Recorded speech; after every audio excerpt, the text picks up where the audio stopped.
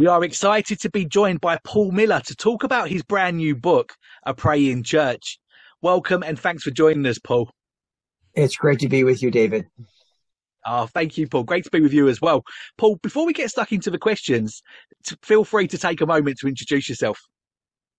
Well, I'm almost 70 years old. I grew up out in California and Oregon, so I'm a West Coast Californian, and I married a Philadelphian, which I'm sure there's UK, equivalents to that, but they're as different as night and day, Right. Philadelphians are famous for booing Santa Claus. You actually can see a time where he came out on our Eagles field and booed Santa Claus. It was just, anyway, Philadelphians are very real, and Right. Californians we can be a little shallow on our left to ourselves, and anyway, I could go on and on. So I've been in some kind of ministry almost my whole working life. In about 10 years in inner city, I guess say now urban Christian schools.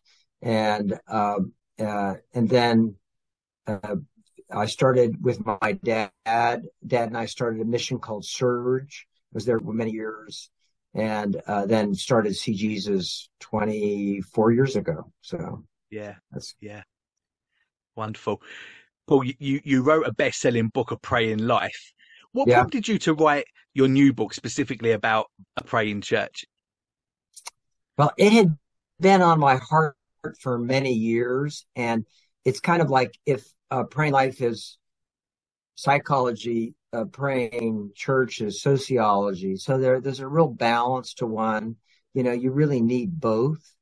And you see both in the book of Acts, the community at prayer, and then the whole Cornelius Peter sequence. You have a lot of references to private prayer. So it kind of gives Luke an opportunity to show a different kind of praying. And I think the church leans so heavily now on private prayer and does even that pretty badly. But corporate prayer, particularly in America, and I kind of think it's all through the West, is just dead in the water. I mean, it's just a Barna poll came out. It was a pretty close study they did that came out before the pandemic. So this is America.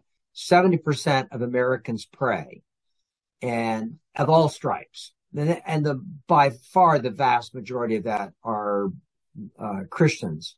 But of those 70%, only 4% in the last 3 months, in the previous 3 months from that survey, had prayed with someone else. And even that surprised me, So prayerlessness, corporate, so it's kind of like we don't even know how to use this tool anymore. Yeah. You start your new book by giving us an insight into your own prayer routine in the morning, which really blessed me. Tell us about that, Paul. Well, I start in the morning praying first with Jill. So we usually get up around 5:15 or so, 5:30. And then after coffee and a few things, that Jill and I will read the Bible separately, but pray together. And praying with Jill she prays so well, but she's all over the map. And I'm this systematic, and she just prays so beautifully from her heart. So it was hard. That was really took a long time to get to pray together. So I just, we pray through all our grandkids, all our children. We have 6 children and 14 living grandkids, and 5 of them married. And so just that, it's kind of what I realize is kind of a personal liturgy. And then Kim and my daughter has disabilities. If you read A Praying Life, we have breakfast together. And then after that, we have our little prayer time, which is very different. This mainly me just kind of prompting Kim, and it's really sweet.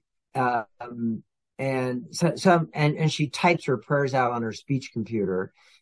And then I go to work, which is a ministry, And 3 times a week we have an hour prayer time at work. So on Monday morning, it's much more organized. We've been praying together, so it's a really lovely time of sharing, and then we sort of get to the work of prayer. So I realized a few years ago that I didn't set out to do this, but I tied my work time to prayer, and to part of half to corporate and half to personal prayer. Yeah, yeah. So good. I hadn't planned to ask you this, Paul, but I'd be really interested to know. You've got decades of ministry experience behind you. Was there a moment in time that you can remember where prayer became a priority for you, or has it always been this way? And if it has become, if you can remember a time, what actually prompted that? The big prompt for me, I mentioned the Book of Praying Life was, was in 92 when our kids were like ages 4 to 17 and 6 children, and Kim with disabilities and a really tight budget. And the number of different ways they could quarrel together, I'm sure you could do the math on it. You could create a logarithm to figure out the number of different ways 6 kids could fight. And I think I did once. I just sort of charted out, like, there were 36 different combinations that I came up with, and we hit all of them. And I thought, I began to notice, I had really begun to pray for 2 years, but I was more sporadic. Like, one day I would, one day I would. And the nice thing about it is I like results, and I noticed that our family was different when I prayed through everybody carefully every day. And I was different. And that was probably the biggest trigger for me. There were a lot of other things going on. Yeah, yeah, so good. How have you seen prayer transform the church, Paul? Well, I was privileged to, particularly corporate prayer, I was privileged to be, sorry. I was privileged to be a bystander at first, and then a participant in 2 churches that really made prayer that functioned at the DNA level. And I tell the story in the book, but I'll just give you the short version of it. My dad had just become a professor at Westminster Seminary in 1968. He'd just gotten his PhD. He was a pastor in a conservative Presbyterian church denomination, and had now become a leader in that denomination. And he decided to visit L'Abri. He actually visited a place also in Amsterdam and in London. And he encountered, so this was in 1968, and he encountered something he had never seen before, and that was prayer at the heart of a community. And I don't think it was happenstance that Europe was already post-Christian at that point, and or certainly way ahead of the United States in that movement. And I remember him walking in the back door. I was 15 at the time, and he had encountered something. He just couldn't get his mind around it. They were taking seriously something he wasn't. And so good theology he took seriously, love of the word, everything in order as a Presbyterian, took that, all that things we took seriously. But he just, and it was in reading a couple years later in a sabbatical he took in Spain, and reading Geerhardus Vos, Pauline Eschatology, that just Dad discovered that the Spirit of Jesus is really the center of the church, and it blew him out of the water. And that it increased his vision, his sense of the immensity of the gospel. And so it wasn't just prayer. So he brought prayer. And so we almost immediately saw, not immediately, within 6 months, there was a renewal that broke out at our little country church north of Westminster, where Dad was we probably saw 30 people become Christians. And then Dad started a church near Westminster Seminary. So Dad's still professor there. And it was just a outpouring of your spirit, of God's Spirit at so many levels, with prayer kind of at the DNA of the church, with this real sense that we live now in the age of the Spirit. So, and I was in that I was in that church for 24 years and deacon and an elder. So I saw that happen. I saw it work. I saw God do beyond all that we could ask or even imagine.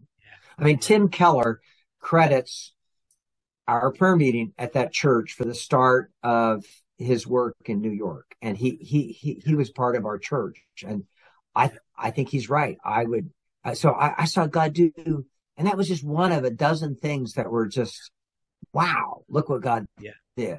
You couldn't predict at all, you know? Yeah. So Yeah, incredible. Incredible. You mentioned that during that time you saw 30, people come to the Lord, Paul. And we also know, don't we, like you've just said, that many churches have forgotten how to pray. So just give us some tips. How does a church pray for growth? Should a church be praying to see people born again and to be joining the local church? well, I actually so we have this a praying church seminar, and it's helped me to it helped to do a little diagnostics on that, on my experience of praying churches, and then in being in non-praying churches.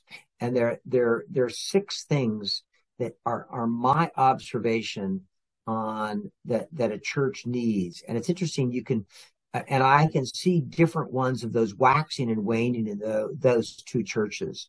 So some of them are just really practical. It is that you really need a praying pastor who is the overall, the senior pastor. If it's a one person church or it's a big church with a lot of, that senior pastor needs to have a praying life. And then the leadership of the church needs to be praying. And isn't it interesting, in the first church, Dad was a praying pastor, but we didn't have the elders were more sort of tagging along, and it wasn't as much part of their life. So the third thing is that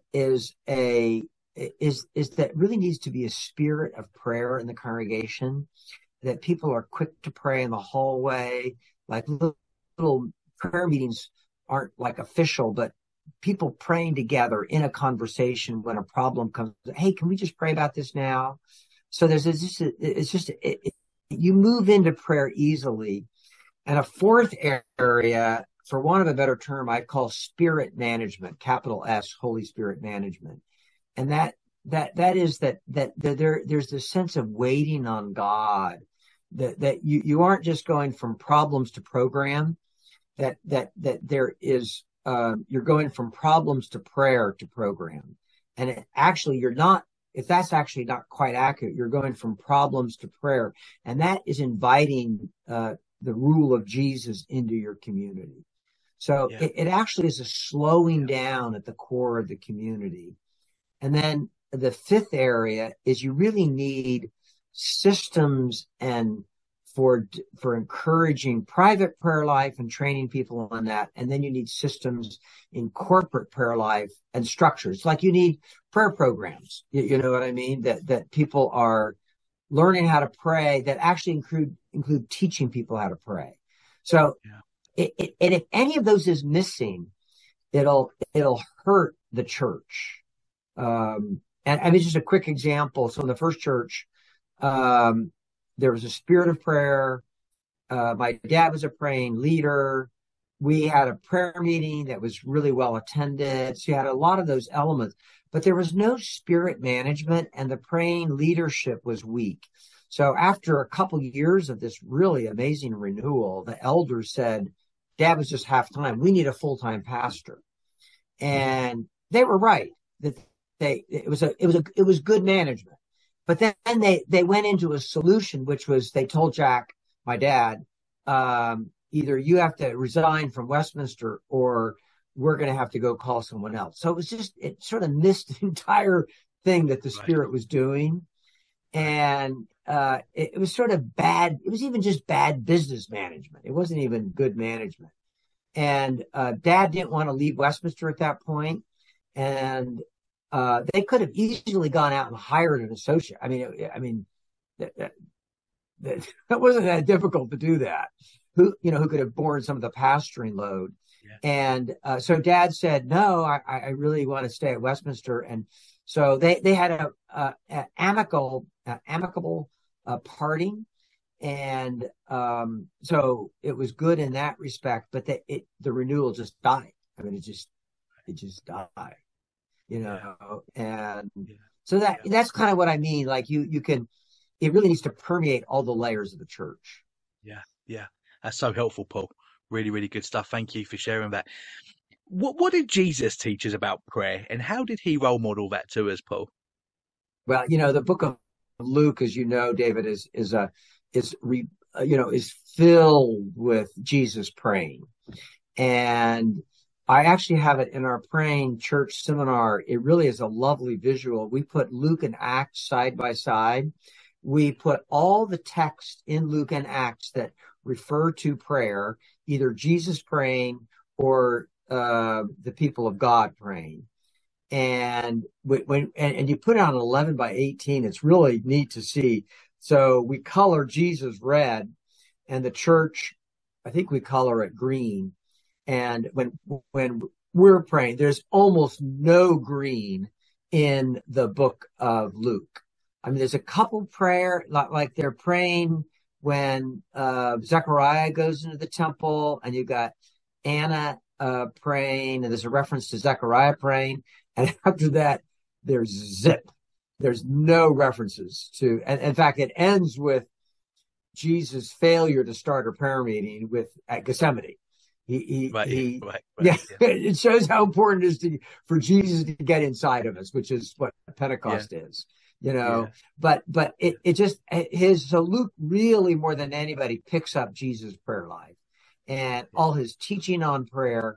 And when you look at the history of prayer, the neat thing, i.e., in the Bible, um, is that Jesus. So the temple, more than anything, is a house of prayer.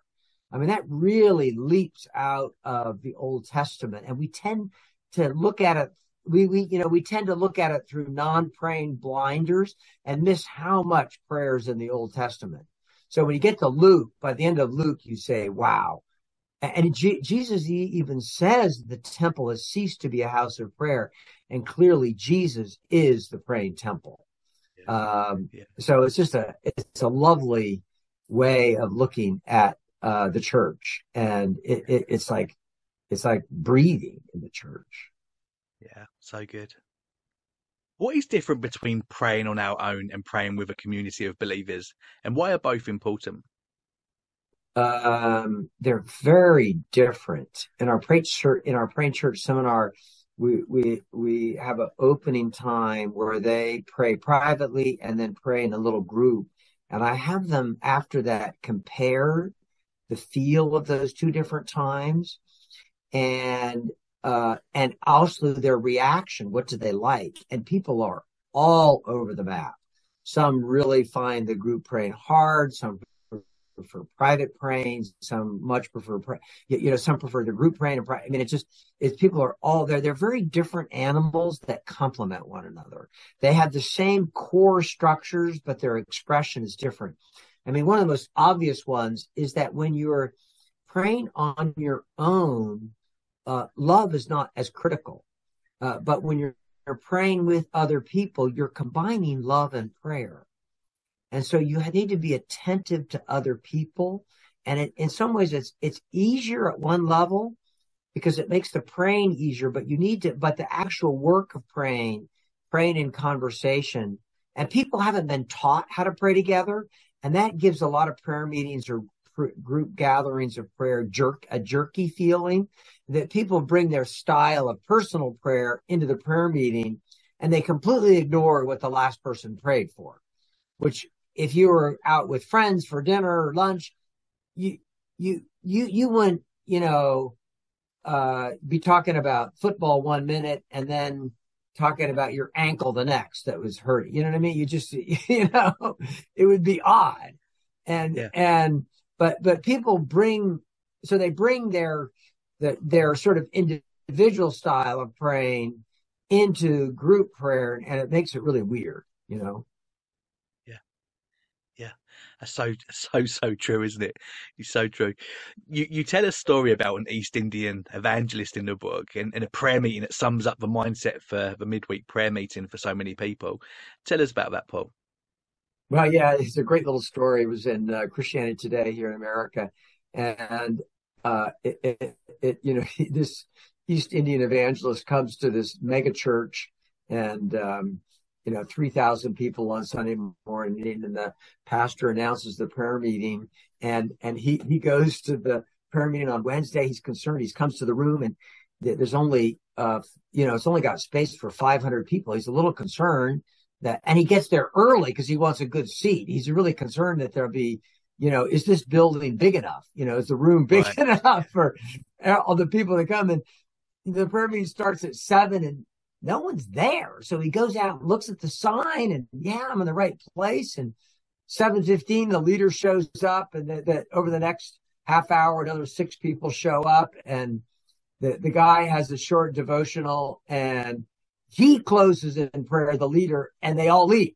And the pastor who had talked about how important this was never shows up. I mean, it's a perfect description of lip service to prayer. And it just completely, I mean, it's not serious. It's probably the most obvious thing. It's not important. It has no weight to it. That Hebrew word for glory, kavod, weight. It's not important, and that, and if I had to pick the single most important metric for how a church is doing, are they attentive to the Spirit of Jesus? It would be, what's your life of prayer like? Now, oddly enough, if I had to pick a metric, and metrics are not, they're not spiritual. You know what I mean? You have to be careful of metrics. Particularly in American culture, we're so driven by metrics. But still, it is a very good indicator of what they think about Jesus. Yeah. So we worship Jesus, we preach about him, we study him, but are we actually attentive to him? Yeah. In the book, I tell that parable, which you read, David, of the missing CEO of a company that does everything. It studies its leader, but it never talks to him, and it's corny, it's just. Yeah. Yeah. Yeah, no, so true. So why do you think that the church today is so lacking in the understanding and practice of praying together then, Paul? Golly, there's so many sides to that. So I'll just try to rattle them off. I do think the single most important thing is secularism. And the single most important thing that happened within secularism is the rise of mass media.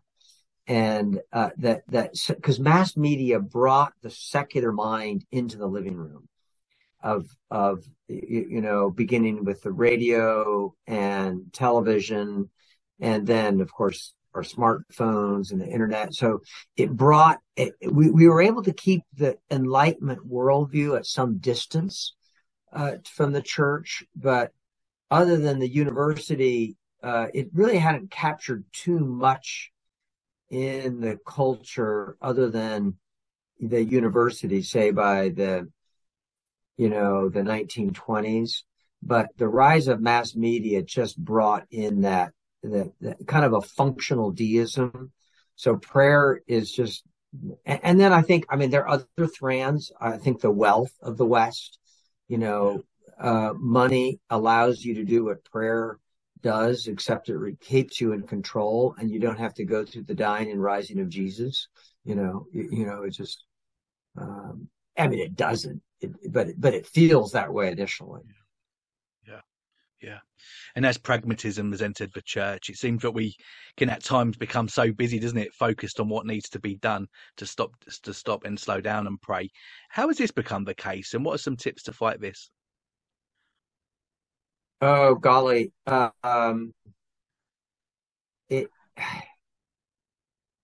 me just go biblical, and just the fight for a personal prayer life, your own life of prayer, is to become personally dependent.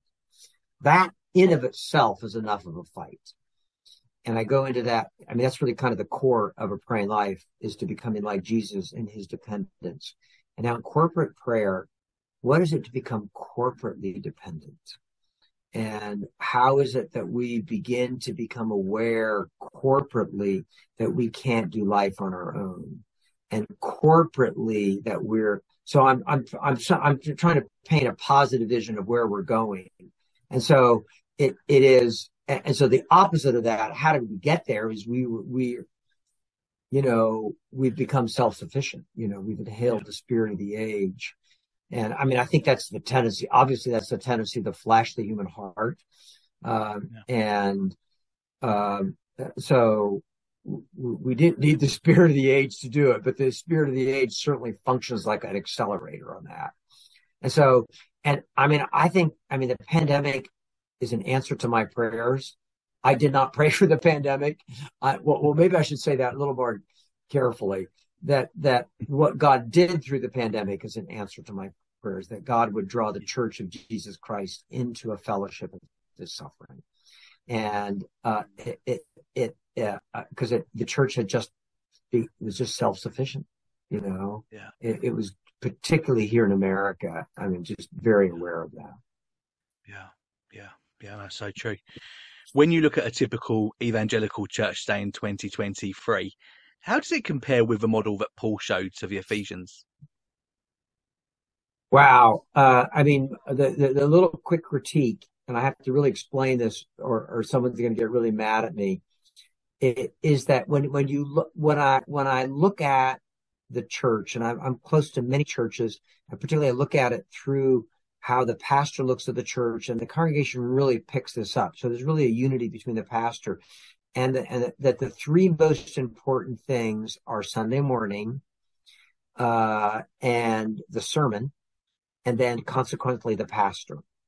And I am not critical of any of those. I thank God for the sermon, the officer corps that God's given the church, our pastors and leaders and elders. And if I had to pick the single most important metric for how well, kind of, I would call it a basement metric of how you are doing as a Christian, is, are you attending church? So, but it's different, but a metric is different from its value. If I'm the weight of something, so when I look at the book of Ephesians, what's the most important thing? It's not Sunday morning, even though that's important. I mean, and it's implied, all through the New Testament. It's the Spirit of Jesus. And what you see Paul modeling in Ephesians, I mean, the whole first chapter is Paul praying. He prays his sermon. It begins with a prayer of blessing and a prayer of asking. And we completely missed that Paul's praying. And then, in fact, I did a word count on it. So 45% of Ephesians 1, 2, and 3 is Paul praying.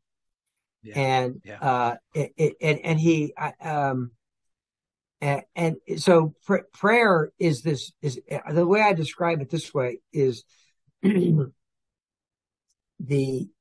one of the strange things about Paul's gift list, he's got a bunch of them, is there's no gift of prayer. And which is odd, because some people really pray better than others. My wife prays better than me. If you heard her pray and you heard me say, yeah, Paul, unfortunately, you're correct.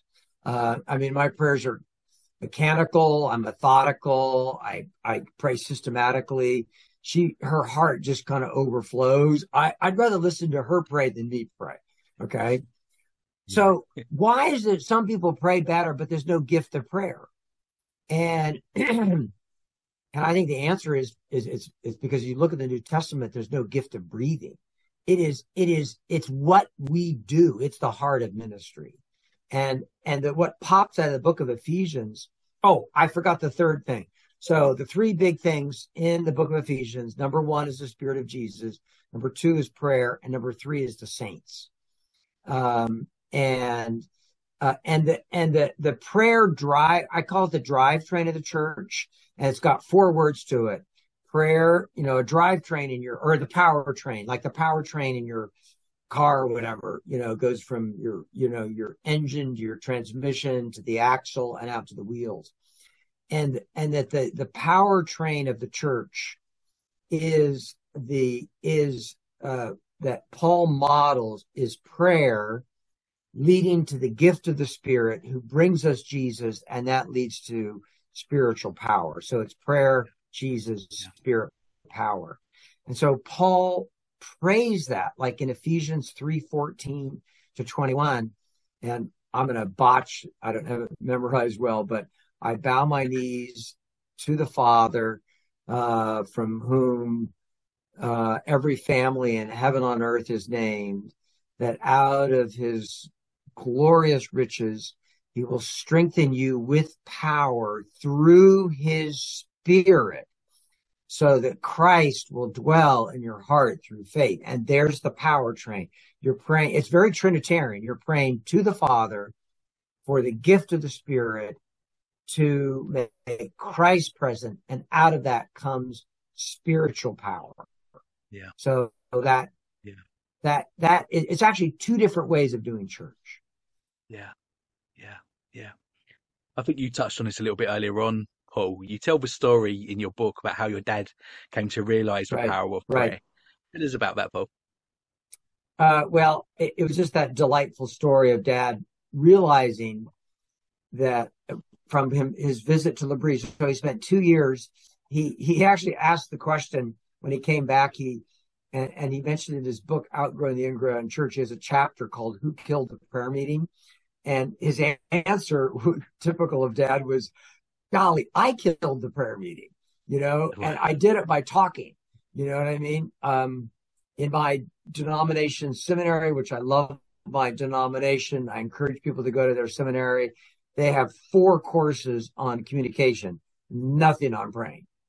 And that's very typical in particularly my Reformed heritage and my Reformed world, is where we have this strong, and so Dad brought his skill set, which was preaching, into the prayer meeting by talking, and to make the prayer meeting better, but he ended up killing the prayer meeting, Right. So I watched Dad, I'm only 15 at the time, start praying in the prayer meeting, and then I saw God begin to do wonders.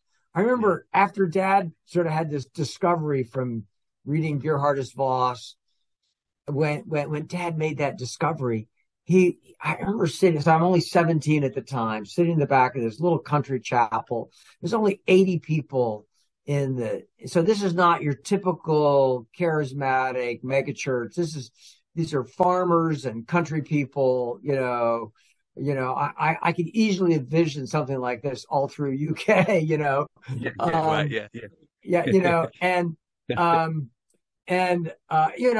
there was a Solomon's Head of Christ behind Dad, which is a Reformed person. I don't know if you know it, this kind of effeminate Jesus, and Dad hated it, and he couldn't wait to get rid of it. What he did, and he had this plotted out. When they painted the church and they had to take it down, he kind of hid it in a back closet in the church and never put it up again. So, I mean, it was just a typical ingrown little church. And the renewal began with my dad and his sense that, wow, we live in the age of the Spirit. And so Dad preached sermon after sermon on this. And I would say he preached himself into believing, because he would tell that to people: preach long enough till you believe it. And here's the before and after of Dad, and you can see it in the pictures too. Dad hardly ever smiles in his pictures before 1970. I mean, it's sort of a Reformed commitment to depression,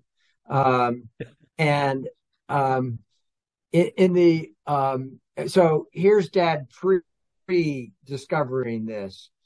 So he knew about, is it Ezekiel 47, the river of grace coming out of the temple, I think, that there's this huge river of grace. And the beautiful thing about the river, it starts out small and gets bigger and bigger and bigger. You're up to your ankles, your knees, your waist, and then it's so deep. And it's a prophecy of the outpouring of the Spirit. And then you go to Revelation, and there's that same river of grace pouring out. And so Dad knew that. And what he discovered from reading Geerhardus Vos, and it wasn't Vos that did it, it was Vos's reading of Paul, that blew Dad out of the water, that, wait a minute, that river started at Pentecost. Yeah. And that when Jesus said, when he got up at the Feast of Tabernacles, probably on the last day when the priest would pour out water on the sacrifice, symbolizing the outpouring of the Spirit on the last day, that's when Jesus got up, John 7:37-39, that when Jesus said, anyone who believes in me, out of him rivers of living water will come. Yeah. And he said that about the Spirit. Yeah. So yeah. I remember sitting in the back of that church. I was a believer, not a particularly good one, a lot of doubts, probably a very Puritan one, just a lot of, I'm sure, I don't even think I was a believer. And, but I remember thinking, you can't be that excited about Jesus and not have God do something big. Yeah. And God did. I mean, we had kids from the counterculture, hippies coming to Christ, drug people. We opened our home up. I mean, it was just this overflow of grace that you couldn't figure out. You couldn't plan it ahead of time, So I could go on and on, but it was so really good. Quite striking. Yeah. So good. Paul, you'll be so familiar with this situation that in public prayer, it can become a temptation to wander off into using theological language, looking spiritual on the outside, but hollow in the inside. Tell us about the dangers of this, Paul. Well, I'm going to direct this particularly to pastors. Well, I'll direct it to both laity and pastors. Let me first do laity, okay? All the saints. I like to call the laity the saints, and then the pastors I like to call the equipping saints, okay? So, or the disappearing saints, because when you equip, you're pushing other people out. In America, it's very common, and maybe you guys aren't as bad as we are. I'm quite willing to admit that. It's very common to say, I'll keep you in my prayers. But there's not much of a prayer life to keep them in. It's just sort of glib spiritual talk. And it actually breaks the third commandment. I mean, you probably know, David, the third commandment is not primarily against swearing, although I think it covers that. I mean, I think the big breakers of the third commandment are Christians with glib spiritual talk. And so we are taking God's name in vain when we say, I'll pray for you, and we don't. And so it's better. So at our seminars, I say, look, just pray for them right then, or write it down. We have this whole prayer card system that we use. But each of us has so much capacity to pray. So why not just pray right there? And if you remember, then go pray at home, but don't tell them you're going to pray. Just be careful of that. And then for pastors, if you pray better in public than you do privately, start praying shorter, more bland public prayers. And I said, the last thing you do is don't preach on prayer. Like I do these pastors cohorts for learning how to pray as a pastor. I said, and they want to go out and do it. So they're so excited. So they go to their skill set, which is a good skill set, and they want to preach on prayer. And I say, no. Luke 16, John 12, Luke 16, who's faithful in little will be, your field will expand. John 12, it's the seed that dies that bears much fruit. So let this be a seed. Let that seed grow. Be faithful, develop your prayer closet, develop praying with friends. Don't go to big programs, let the kingdom has a beautiful cadence to it that Jesus, Luke, the Matthew 13 kingdom parables pick up. It's the seed that goes in the ground and it comes up, the farmer not knowing how. So there's a cadence to the kingdom. And whatever you do, let it flow out of that cadence. Yeah, yeah, yeah. So good. We're often task focused, and if we sit back and reflect, many of us would admit to not stopping and thanking God for the countless prayers that He's answered for us previously. How important is it for us to stop and reflect on this, Paul? Uh, Really important. It's why we encourage journaling, why we encourage our prayer card system. And within, I love in the church, and I'm not going to use the word prayer meeting because I don't know what structure we'll have, but the prayer meeting was a really good structure. But a group of praying people that pray together, like as friends over a long period of time. So you begin to become aware of the stories that are going on. That's why we use individual prayer cards so you can track the stories because prayer is not magic. It's inviting God into it's this dual. It's like that John 17, I and you and you in me, in us, in the Trinity. So it's a mutual indwelling that praying together puts their feet on. So I'm coming into the heart of God, but I'm bringing my heart. So I'm bringing my desires into God's life. And as I do that, his desires begin to come into my life. So it's a mutual indwelling. And that is really lovely over a period of time. You know, it just so, and people have shut down most of their life from prayer. I mean, like my dominant prayer last week, I was teaching. We're 45 minutes from a small ski resort. We're north of Philly, and they make snow. We don't get a ton of snow, but it's big. So my prayer. So I was going to teach three of my grandsons, none of who wanted to learn how to ski. So I was in full panic all week, and they were age 6, 10, and 11. So I was getting people to pray. I was shameless because I knew God had to do it, Yeah, right.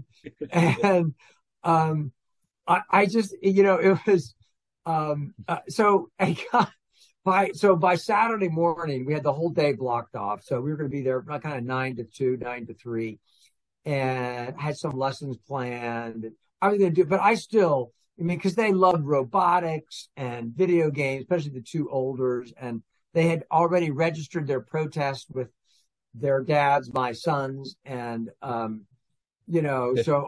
I mean, this was heavy spiritual warfare. Okay, I had no confidence this would work, so that's why I was praying. So letting God be part of your scheme, you know what I mean? And people tend to block that off, and they block it off corporately and they block it off individually. And the reason they block it off is because that creepy Gnosticism in the church, kind of a functional stoicism where where small s spiritual is just frankly weird. You know what I mean? Right. Like it's lifting you above life when praying brings God into my life and me into his life. Yeah. Yeah. So good. So good. Did you have a nice time skiing after all that, Paul?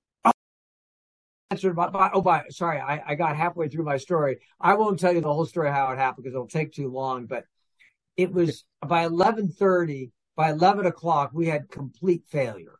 Okay. We'd had, the 6-year-old quit and the other two were about to quit, Right. and so and it just a whole series of little things happened over the next hour, um, that that culminated. Like I got this. I do think the Holy. I don't like to say. Just have to bear with my conservative reform background. I don't like saying the Lord spoke to me because it elevates it to Scripture, but I do think the Spirit nudges us, and the word I use is prompts. And of course, those prompts have to be in line with Scripture and the wisdom of the body of Christ. But I went to ski. So my 6-year-old quit at 11 o'clock. And so I had some free time to ski, and I went off, did a couple runs, and then I just 11:30, I just had this restlessness, this prompt, Paul, go inside, go into the lodge, and just it was just a delightful little and I had lunch with Seth. He was in no mood to go outside. The two other kids came in, they were finished skiing. So we had a total failure. All right. But it's all right. I did what I could. I prayed about it. And then who knows how this happened, but at 12 o'clock, our Seth, the 6-year-old, said, I want to go back. And his dad was so surprised, he quizzed him. He said, are you sure? He said, yeah, I want to go back. And then a neighbor had just happened to give my son Andrew this little harness thing with a rope on it. And he had said to me earlier, that might be a help. So we brought that.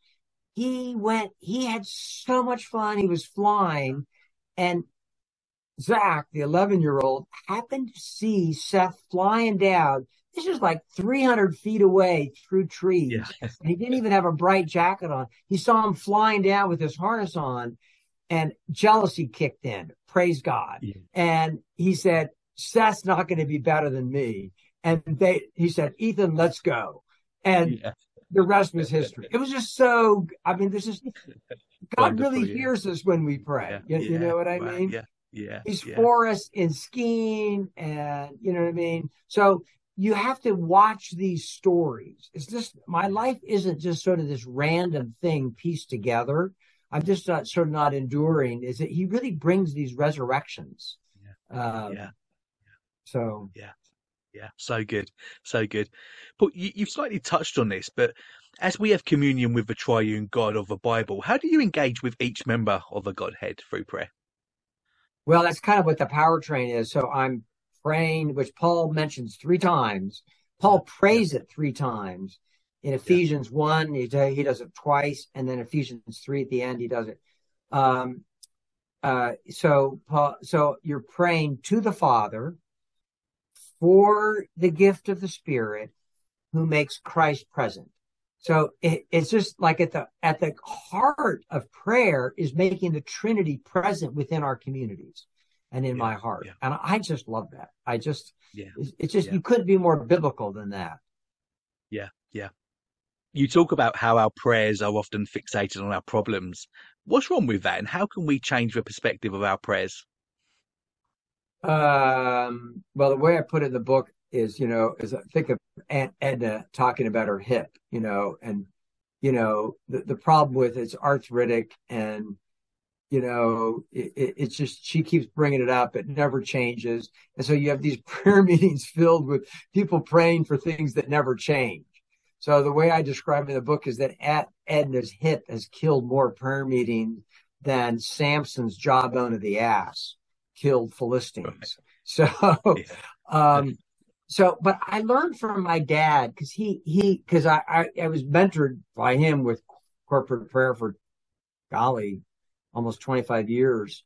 And what Dad would do, so when Aunt Edna would pray what he would encourage people to pray for is not just pray for the hip, but pray for all of Aunt Edna. What's it like to have an arthritic hip? So you don't dismiss the Aunt Ednas in your church, but you care for them, and praying with and for someone is a wonderful way to care for their soul. So you pray for Edna her whole life, so that she's really, you're praying for God's Spirit to bless her, and then you move up. I call it the vision triangle. Like all human enterprise has vision, and that works it well. Well, think of a triangle. Sort of the middle of the triangle would be strategy. Like, how do you go about doing that? And then the tactics kind of in the to-do list at the bottom. So prayer meetings get stuck down at the bottom on the tactics and go from problem to problem to problem to problem. They're all disconnected. So you move up the prayer pyramid, and at the top, the pray vision, I call pray big. So let's widen our prayers. What bigger thing might this lead us to? That God would pray for, and that takes a little creativity and thought. Maybe we just want to be praying for other suffering people in our community. Taking, picking a few prayer targets. Because it's really important not to overwhelm people's faith.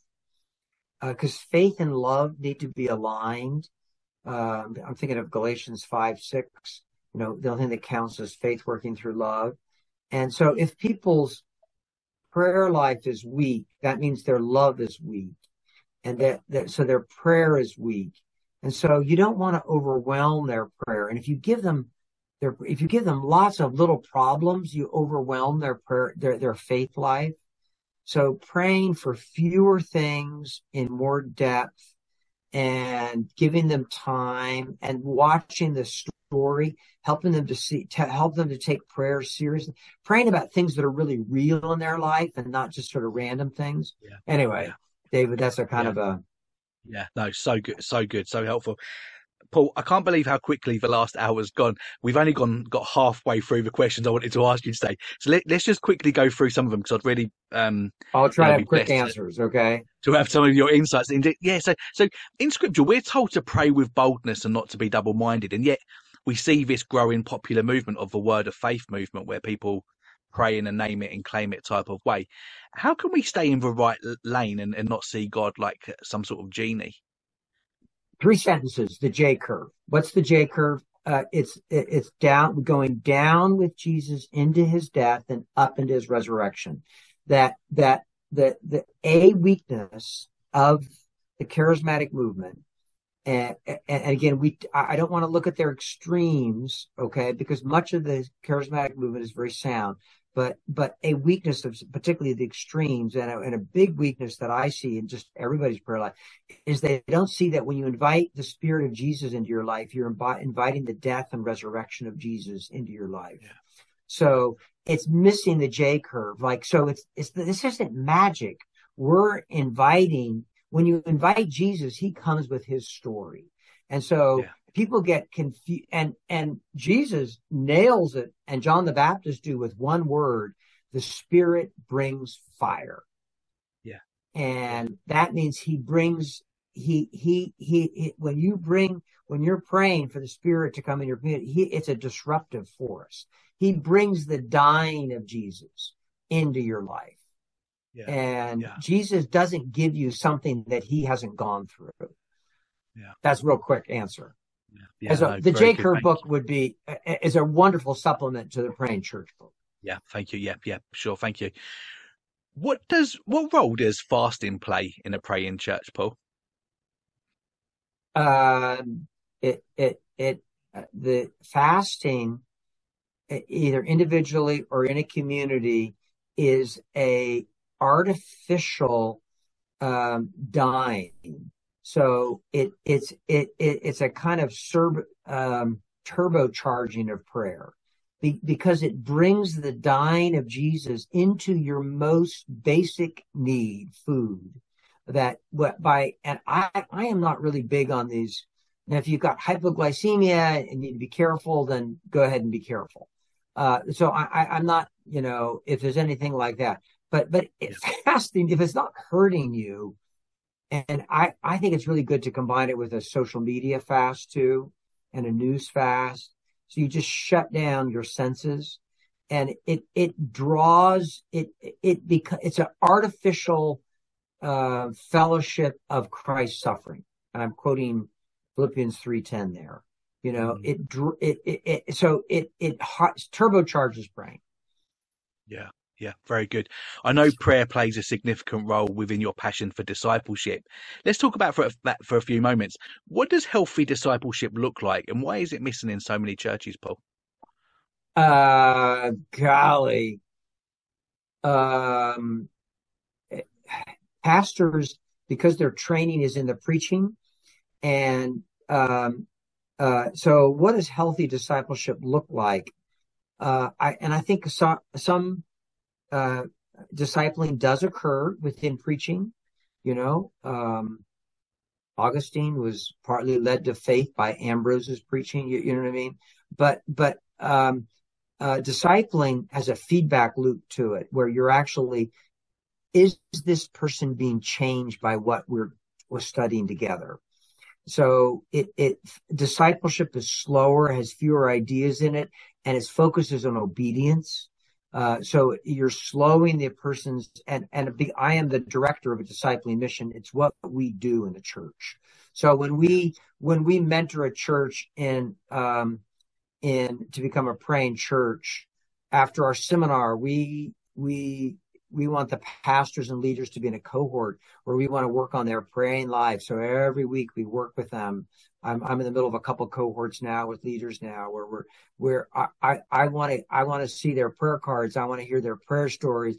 And I don't want more than 6 people in the cohort. I can't work with that. It's slow, but it's incredibly powerful. It's Yeah, like a tank compared yeah, to, it's like armored column versus just sort of bombing. yeah. Nothing like an armored column. It's slow moving, but boy, is it powerful. Right, yeah, yeah.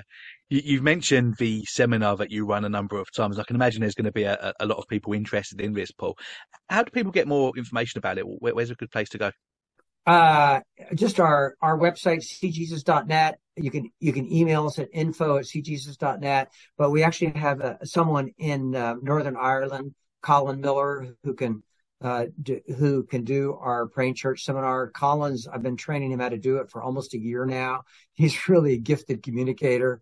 He's really a great guy because he had a secular career in IT, became head of the Northern Ireland Parliament IT. So he's just an all around great guy. So Excellent, we got excellent. someone local. Yeah, good. Well, we'll make sure that we've got the link to that website and the link to the book in the description of wherever you're watching or listening to this interview. Before we let you go, Paul, do you have any closing thoughts? Uh, just start.